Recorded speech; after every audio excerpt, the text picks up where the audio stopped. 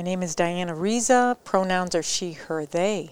And I'm Shantae Hanks. Welcome to the Diversity in Higher Education podcast.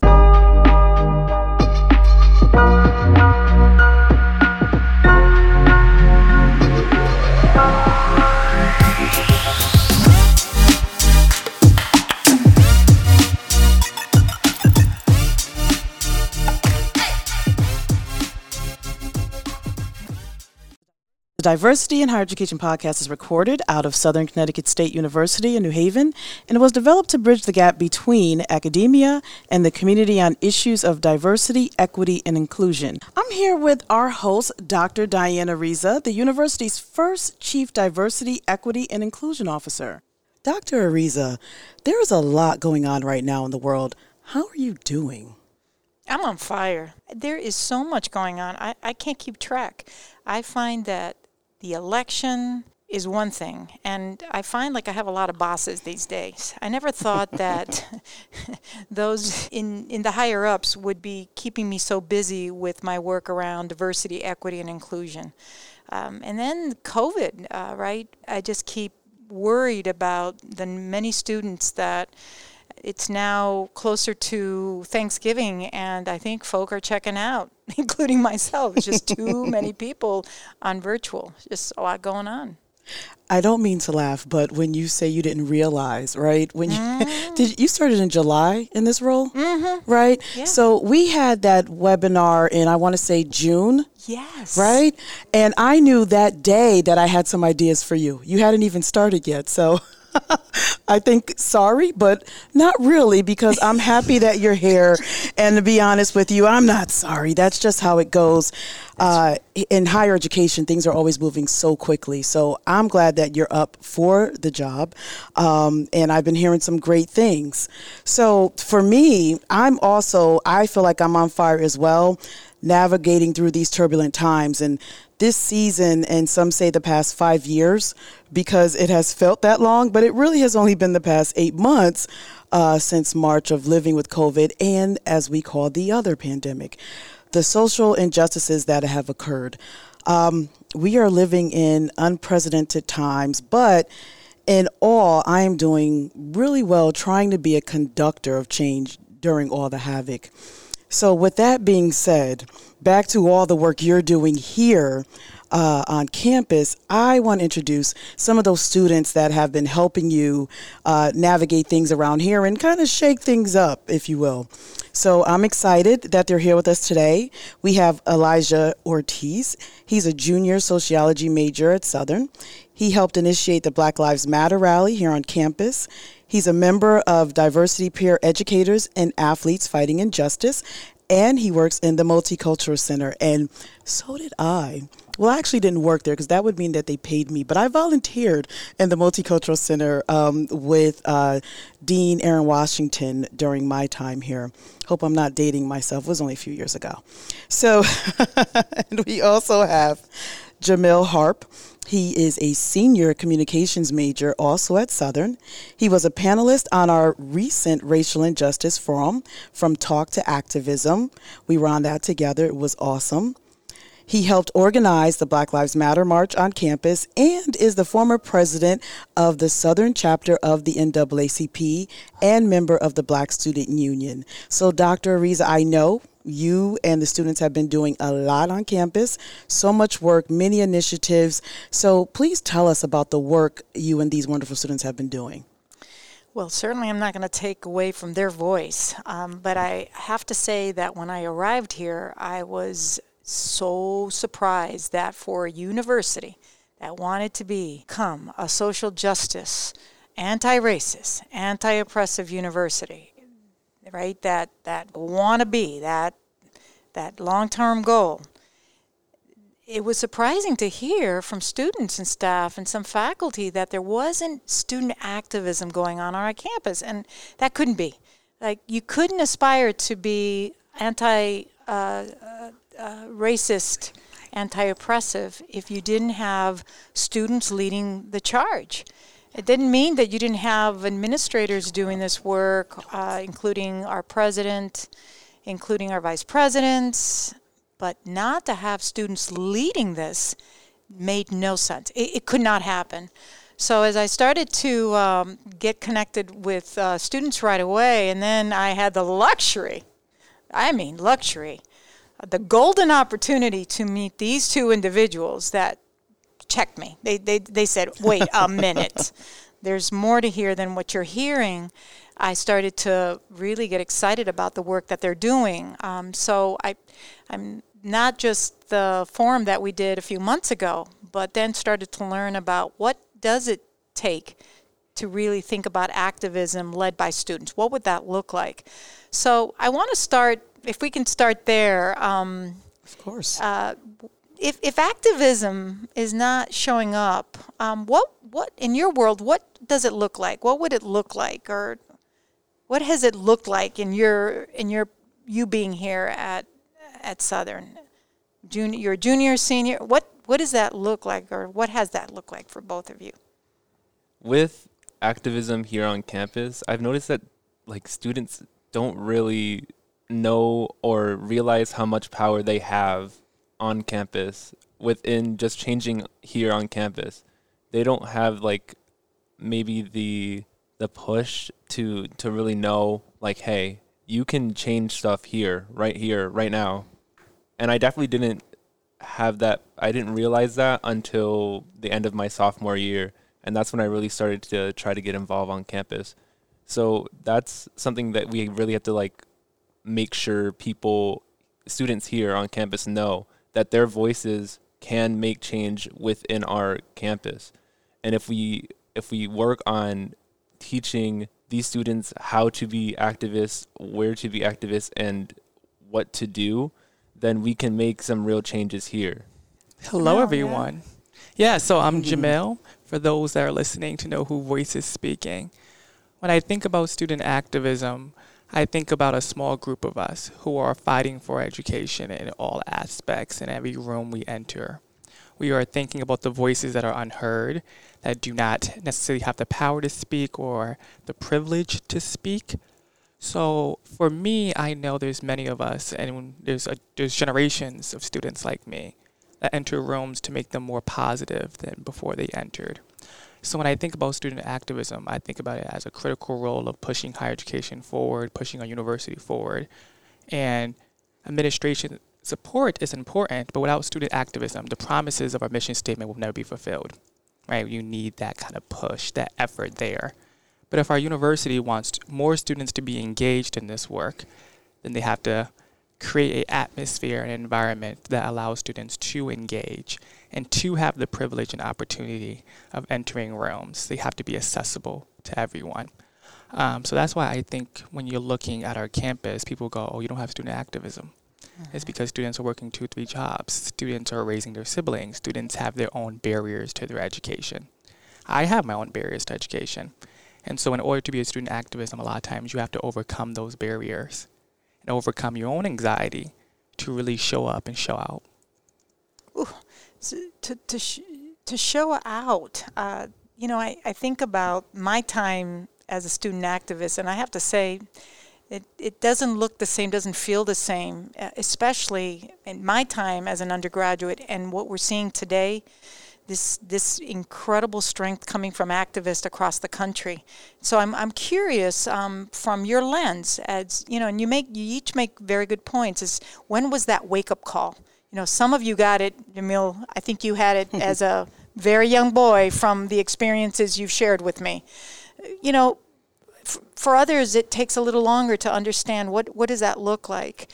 What from your friends, how are you seeing activism play out? What are they doing on their campuses that looks very similar to what we're doing here? Because a lot of good stuff is happening here too. But what is happening? What do you see? What are they sharing with you that looks similar to what you're experiencing? What are they saying, or what may not look similar? That looks like what's happening with Southern that we're not catching up.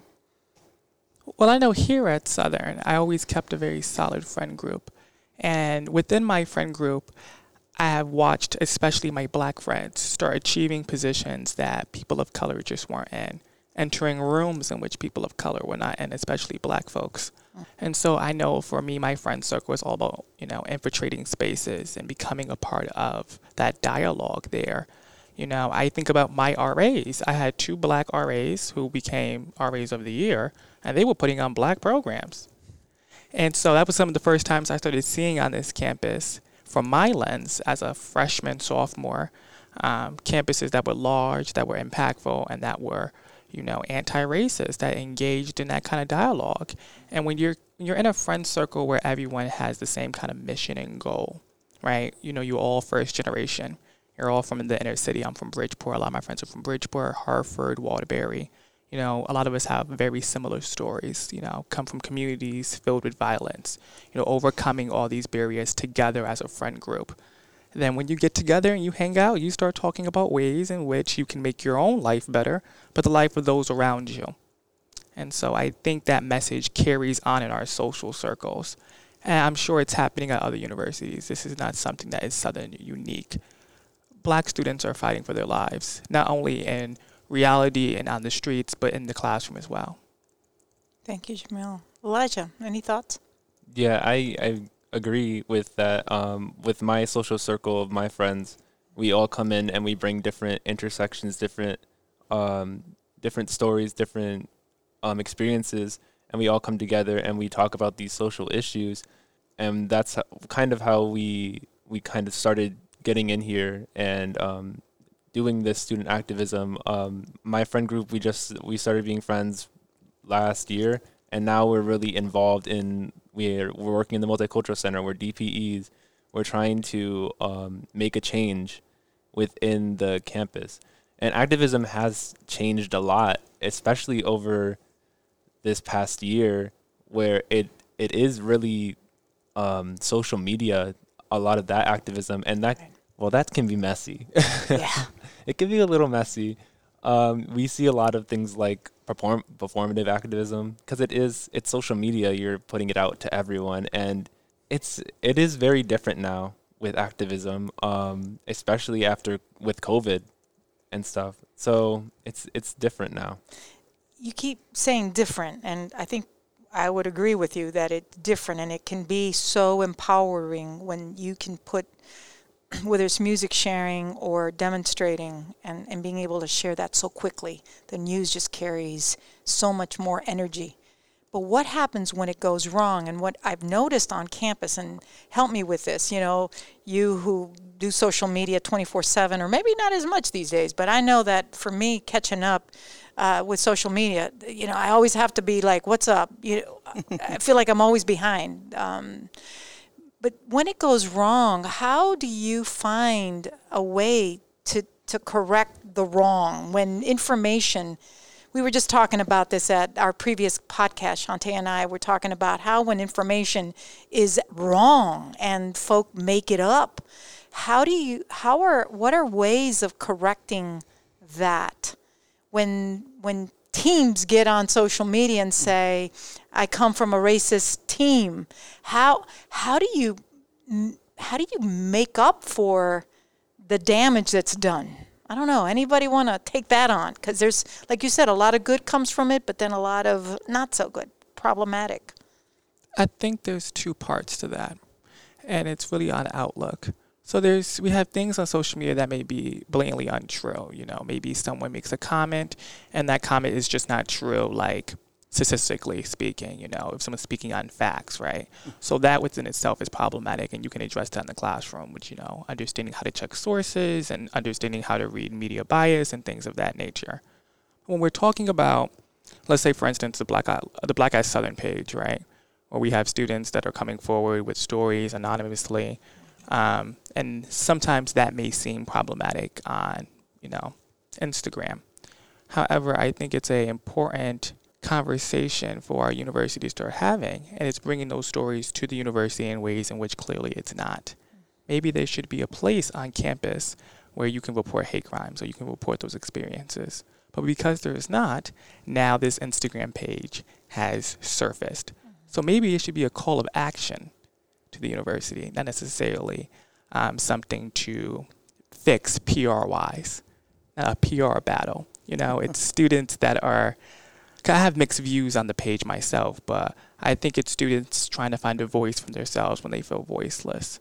I'm curious about that page as well. Me and you both. Is it accessible by external folks, meaning administration, faculty, or is it just for the students? Well, I think when you go on the Instagram, you can upload like something through Google Docs or Forms. There's some paper way of doing it where it's anonymous. So I suppose anybody could really submit a story. Interesting. I'll have to check that out. Check it out. I'm hearing a lot of changes occurring on the student affairs side, right? And the genesis is almost always within Res Life. But I'm curious about what change is occurring on the academic side.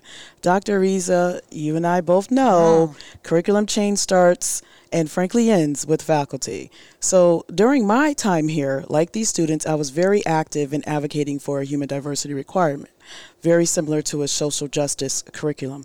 And now I'm currently reading a book by Laura A. Roy, Teaching While White, addressing the intersections of race and immigration in the classroom. The intro tells students, be comfortable feeling uncomfortable, and says the same about white teachers as she tackles topics such as white supremacy, privilege, and racism. So I'm wondering, from the students' point of view, have you seen or have you been seeing this type of dialogue in your classes at Southern? And I'm even more curious if you have, is it with your minority teachers from a minority group, or marginalized group, like a woman-led class, or are you seeing it in all of your classes? Okay. The listeners can't see your face, Jamil, so. Oh, I wish they could. That was classic. Yes, I do agree that, we see a lot of changes like in residence life because currently I'm a seniority or North Campus. But when we're talking about the academic side, I don't think we're all there yet. We're just not. I'd be a little happier when instead of INQ classes, we have all these requirements like that. We add requirements on anti-racist work and things of that nature. But tell the listeners what INQ means. Oh, INQ is your inquiry class. So when you think about inquiry and you're coming into a 4-year university, think about this is my college 101 class. This is how you read a syllabus. This is how you should interact with your peers. This is how consent works, things of that nature you should learn in INQ. And then typically professors put their own little spin on it. So we have requirements like that you're supposed to take in order to graduate with an SCSU degree. Now we need requirements that say, well, this is the class about race and how this relates to your field. This is the class about how to be anti-racist in order to graduate, since we have other requirements academically. Now when we talk about the experience inside of a classroom, I think it's different for Black bodies. That's just period. We go to a predominantly white institution. So I have been in classrooms where I'm the only Black person, where I may be the only Black male in the room, where I may be the only male in the room. There's a lot of times where I'm just only me. And I have only had a Black professor this semester is because I actively searched for them. So it's very hard. Yes, it's very hard to get Black professors and Black faculty in my major. It's just, you just won't see it. Actually, there's none of my major. You just won't see it. So I had to take an elective to find one because I wanted that experience. And again, your major is communications. Oh, yes, it is. Yeah. Love my major. Don't get me wrong. I think we have Sarah Baker and Casey Counselor in the department who create very inclusive classrooms. Casey Counselor was the first professor to ever ask me, as a Black student, what do you need to feel comfortable in this space? The first professor ever to ask me that question. So in the comm department, we do have gems, but we need diversity. And that's not only true in the comm department, it's true across the board.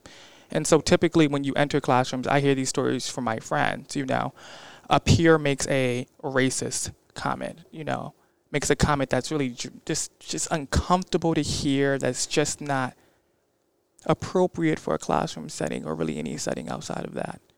And a professor may not jump in and say something, may not check that comment in the academic space. And so if I think about it through the lens of a white student, if I can say this comment so openly in an academic room, what's going to stop me from saying that same comment in the workplace, saying that in my academic papers? How do we address those things? I don't think all professors are there. We have a group of very powerful professors who are anti-racist, who are pushing that work through their readings, who are pushing that work in their classrooms, creating inclusive spaces, using pronouns X, Y, and Z.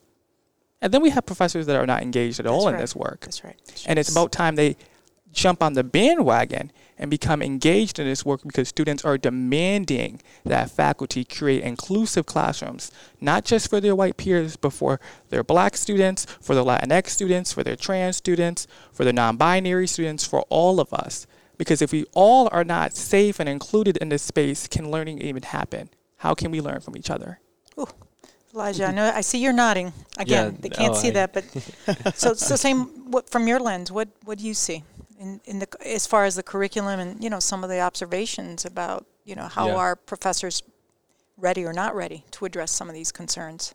Within my major of sociology, it's usually minority professors, so it's a little different, I guess, for me. But when I'm in my earlier years, as a freshman and a sophomore, you take all these prerequisites and stuff like that, and you take all those earlier classes.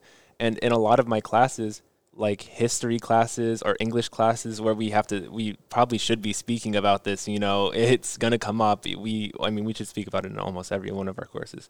But it comes up and it's short-lived. The professors are white and they don't want to speak about it maybe, or they don't want to stay too long on it or dwell on any issues that would be about any minority group, really. Wow.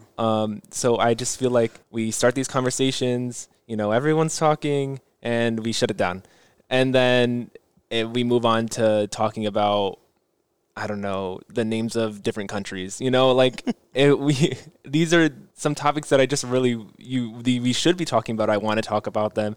And because professors might feel uncomfortable with these conversations or where these conversations might go, they kind of just shut them down. But I don't know. We're all adults here. I would hope that we can have these conversations. It's interesting because one of the conversations that I've had over and over again on different campuses is that, I'm hearing you both say we're not doing enough to really address racism, sexism in the classroom. Many of the faculty are not just ready to take that on. They just are not prepared. And at the same time, I hear students more with a conservative lens that say, I do not feel comfortable in speaking my mind. Because if I do, I know that someone's going to say to me, you crossed. You took a turn that created more disrespect and more insensitivity. So what I'm hearing from more conservative students, predominantly white, heterosexual, able students, are saying that they don't feel like they have the liberty in the same way to speak their mind because they're afraid to say something that might create some harm in the classroom or outside of the classroom. So they try to be very PC about things. Is that your experience? This is what I've heard and experienced other places. But in other words, the real conversation never happens because folk don't want to stir up the pot. Is that something you see as concerning on their end? I would argue back towards that whole concept. We can have political ideologies that are different, right? Someone can be a liberal, someone can be a conservative. And we can sit down and have an open conversation about economics, finance, race relation, things of that nature, and how those things should be addressed. But the issue is when it goes outside of political ideology, right? When it goes into actual racism. And I don't think times that people are aware that just because you're not speaking about race specifically, right? That's not the one thing you're saying. Things can be racially embedded. We're talking about dress codes, economics, things of that nature. Your opinions and your comments can be actively racist without you being aware. So I would say if a person is so concerned that they cannot voice their true opinions because they're fearful of being judged for saying and holding that opinion, then I think they should reevaluate why do they hold that opinion? Is that opinion invalid? Is that opinion backed by science? Are there sources that are credible that can back those ideas and concepts up? Because I know on my campus, we have genuine conversations, and I have genuine conversations with people that do not think like me, right? But there's a difference from being, having that genuine conversation and then sitting in a room and attacking minorities. I think that's two separate things. Completely. Yeah, and I don't necessarily think they're somehow banned from campus and banned from speaking up. Let's not forget this is a predominantly white heterosexual, able-bodied campus. They're at a campus where most people look like them, come from the same towns as them, potentially think like them, even though we are a liberal arts university. So I don't really believe the notion of, well, I don't feel safe to speak out when everybody's probably looking and speaking like you are. If anything, I would say, maybe minorities can kind of claim that concept a little bit more. I remember, it's funny, I just was reflecting. I remember when being in the classroom and right when we get to the sweet spot of the discussion, when it's getting really good, that is when the professor shuts it down. And it's not because we're out of time, it's because they now feel uncomfortable. So I hope that they're listening to our podcast, because what I take away from this is I thought of a saying, I know we've all heard it, when the student is ready, the teacher will appear. And it's ironic that listening to these students, and just in my own experience, it's the faculty, it's the teachers that are not ready. The students are ready. So I hope that they take away from this conversation that they need to get ready. Because, one thing that you can't stop that's always happening is change. And so they need to be prepared. And this is, I always say, the college campus is a microcosm of the real world. So just imagine that's what's happening out there when you see these conversations and folks that really, they have questions, and it's really thought-provoking stuff. You either have folks that aren't ready, so if it's an opposing view, they want to cancel it, this cancel culture, which really, it's not beneficial to any of it. It's not helping. Folks don't walk away learning anything. It actually keeps us stagnant where we are. And as we know, for things to be clean, it has to continue to be moving, right? So as water, for example, for folks that are not following, where is Shante going with this? But yes, it's ever changing. And so we have to be open to dialogue. We can't shut things down. And even if someone has an opposing view, and it's a segue, it's coming, when it comes to politics. So even if someone is on the opposite side or spectrum of you, I'd like to think that at the end of the day, we all have these fundamental values that we share. So it's okay to agree to disagree. So with that said, I am very curious of what's going on around the campus, because whenever I visit, I kind of ride around first and just kind of get an idea of what's happening, read things. What's happening right now in terms of get out the vote efforts? Thank you. Please tell me there's some robust stuff going on, and you guys have registered, I don't know, the large majority of the campus, or they already are.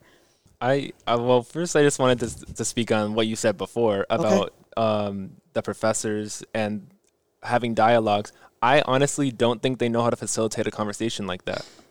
And I think that's the biggest issue, is they don't know how to facilitate that. I find myself in the classroom being like, okay, guys, when you have something to say, can you just raise your hand real quick? Instead of having people shouting back and forth, it's like you just they need to be able to facilitate these conversations so that we can actually have these conversations. Indeed. So that's one of my big issues usually within talking about these things in class. But in sociology, my sociology classes, they usually know how to facilitate these conversations. So I've seen the difference between when a professor knows how to facilitate a conversation and when a professor doesn't. Because when a professor is facilitating the conversation, we're here, we have the trigger warnings, we know exactly what's going to happen, we know where we're going, and we know where this is going to end. We know what we're doing, basically. And then with the other ones, we're just yelling back and forth. And that's where we can see what you were talking about with these students that are afraid to speak up because they think that their ideas are a little unpopular with us. Yes. So management of the often, classroom is key. How you set tone. I mean, That's it's kind of like Teacher 101, Dr. Arisa, though. No, I mean, we've been there. Once you're a tenured professor, I would like to think that you know how to do this. It's really unfortunate, and there's no requirement at that point for them to go back and get that training, even though students are changing. How they conduct themselves and comport themselves on campus and in the classroom may be changing, how we have conversations. And something interesting that you said regarding social sciences. So I thought about that and I said, you know what? I could see where they would actually have more experience. And I don't want to go too far away because we want to get back to the get out the vote, Elijah. But when you said that, I thought, you know what? The hard sciences, healthcare, right now, the pandemic, the disparities with various groups, marginalized groups that now, we're in the forefront of these discussions because now something that's always been there, I wouldn't call it dormant, but to society it has been, and now it's being talked about. So it should be able to be talked about in those science courses, biology, chemistry, health. And like you said, they may not be equipped with, the necessary skills to really have those really thought-provoking conversations, but they should. So in a nursing class, I would expect that those professors know how to facilitate a conversation about health disparities and without feeling uncomfortable.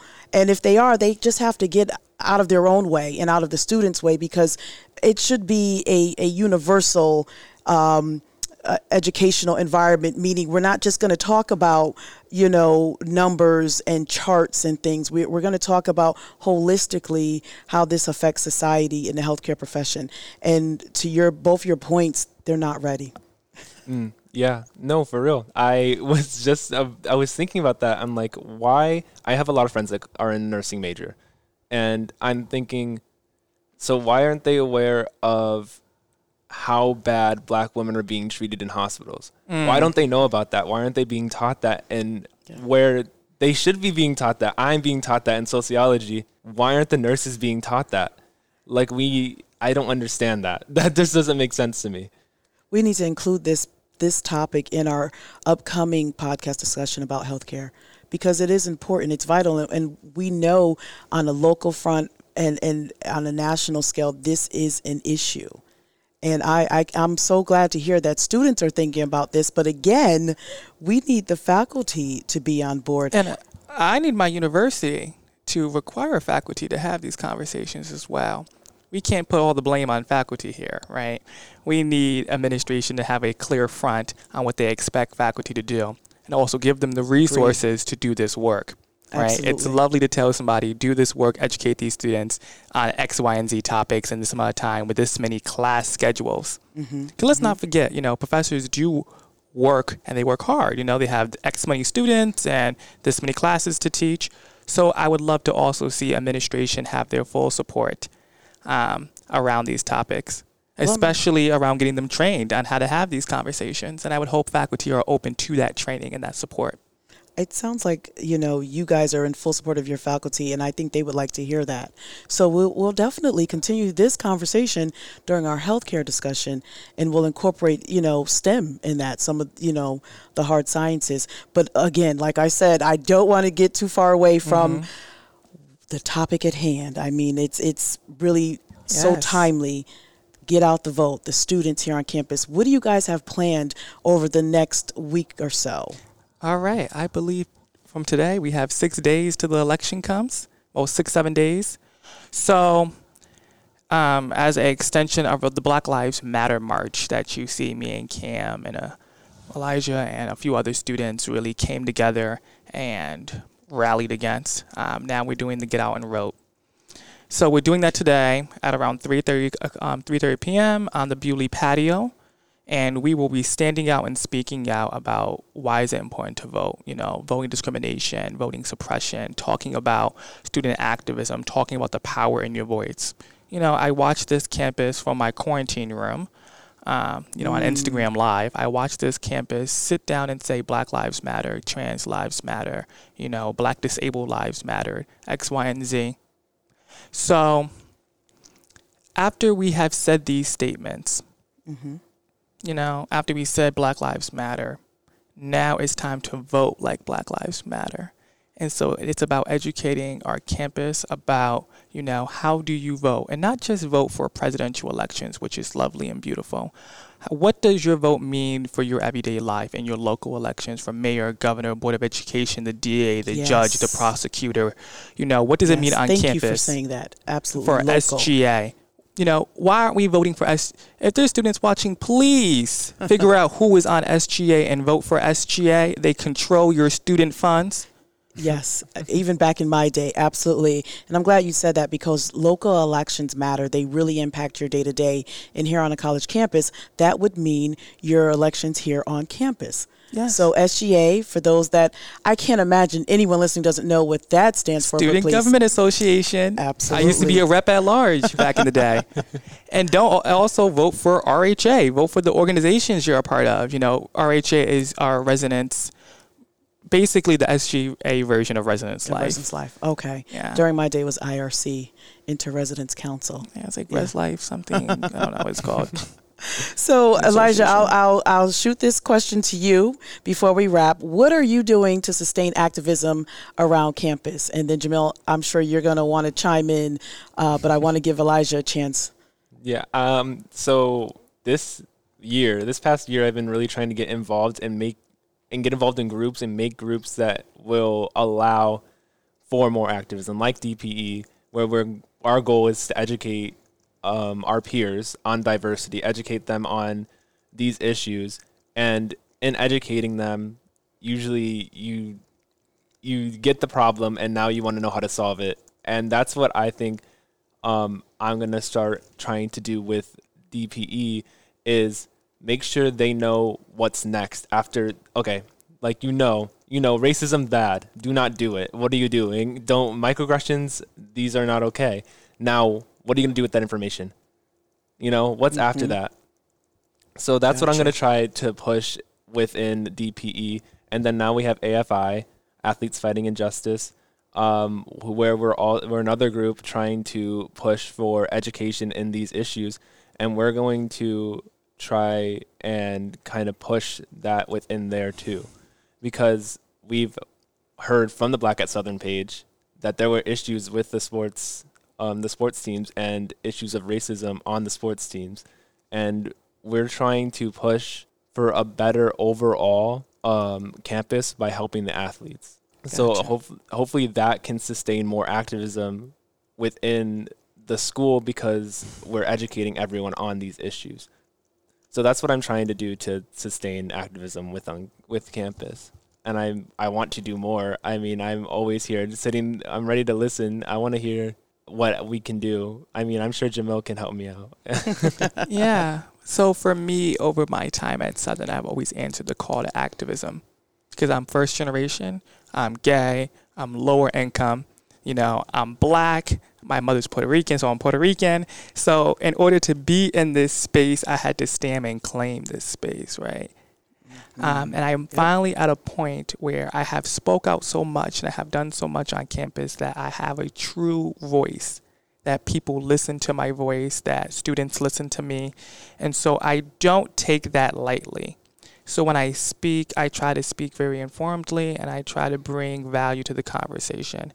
And so for me, as I'm wrapping up my time here and now moving eventually into alumni status for SCSU, when I think about sustaining some of the things that I would love my universities to start doing and seeing prospering here, it's about planting the seeds. So talking with younger students about activism, about ways they can get involved, about resources they didn't know about mentors on this campus that has helped my life, right? Faculty and accomplices I have had on campus.